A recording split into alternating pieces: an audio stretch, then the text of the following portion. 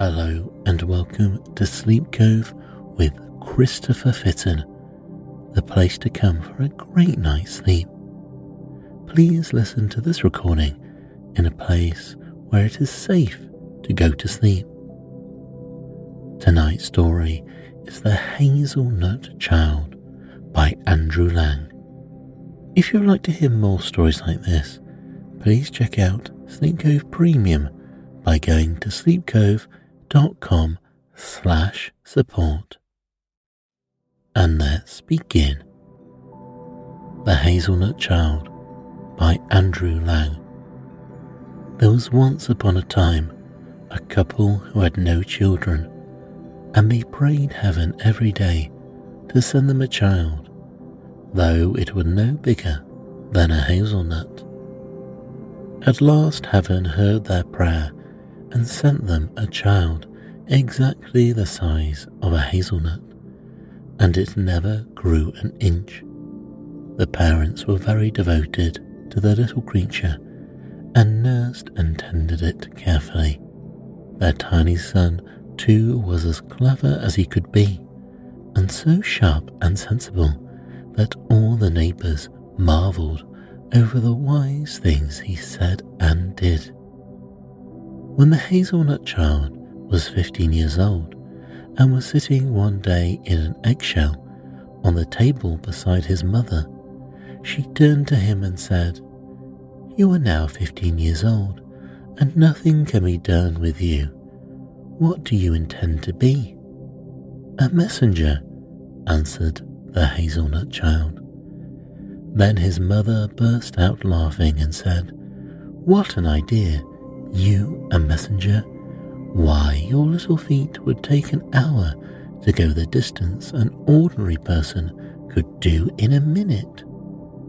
But the Hazelnut Child replied, "Nevertheless, I mean to be a messenger.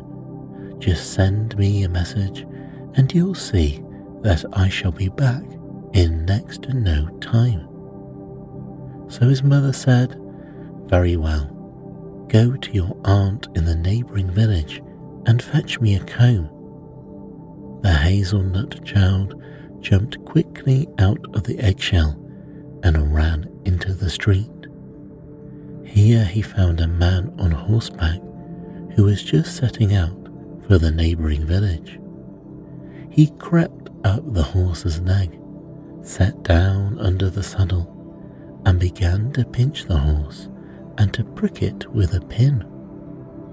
The horse plunged and reared, and they set off at a hard gallop, which it continued in spite of its rider's efforts to stop it.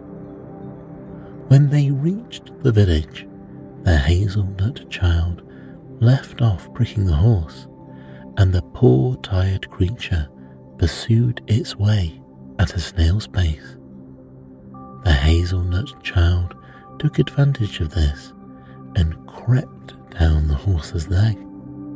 Then he ran to his aunt and asked her for a comb. On the way home he met another rider and did the return journey exactly the same way. When he handed his mother the comb that his aunt had given him, she was amazed and asked, "But how did you manage to get it back so quickly?" "Ah, mother," he replied, "you see I was quite right when I said I knew a messenger was the profession for me." His father too possessed a horse, which he often used to take out into the fields to graze. One day he took the Hazelnut Child with him. At midday the father turned to his small son and said, "Stay here and look after the horse. I must go home and give your mother a message, but I shall be back soon." When his father had gone, a robber passed by and saw the horse grazing without anyone watching it, for of course he could not see the Hazelnut Child hidden in the grass. So he mounted the horse and rode away. But the Hazelnut Child, who was the most active little creature, jumped up the horse's tail and began to bite it on the back, enraging the creature to such an extent that it paid no attention to the direction the robber tried to make it go in, but galloped straight home.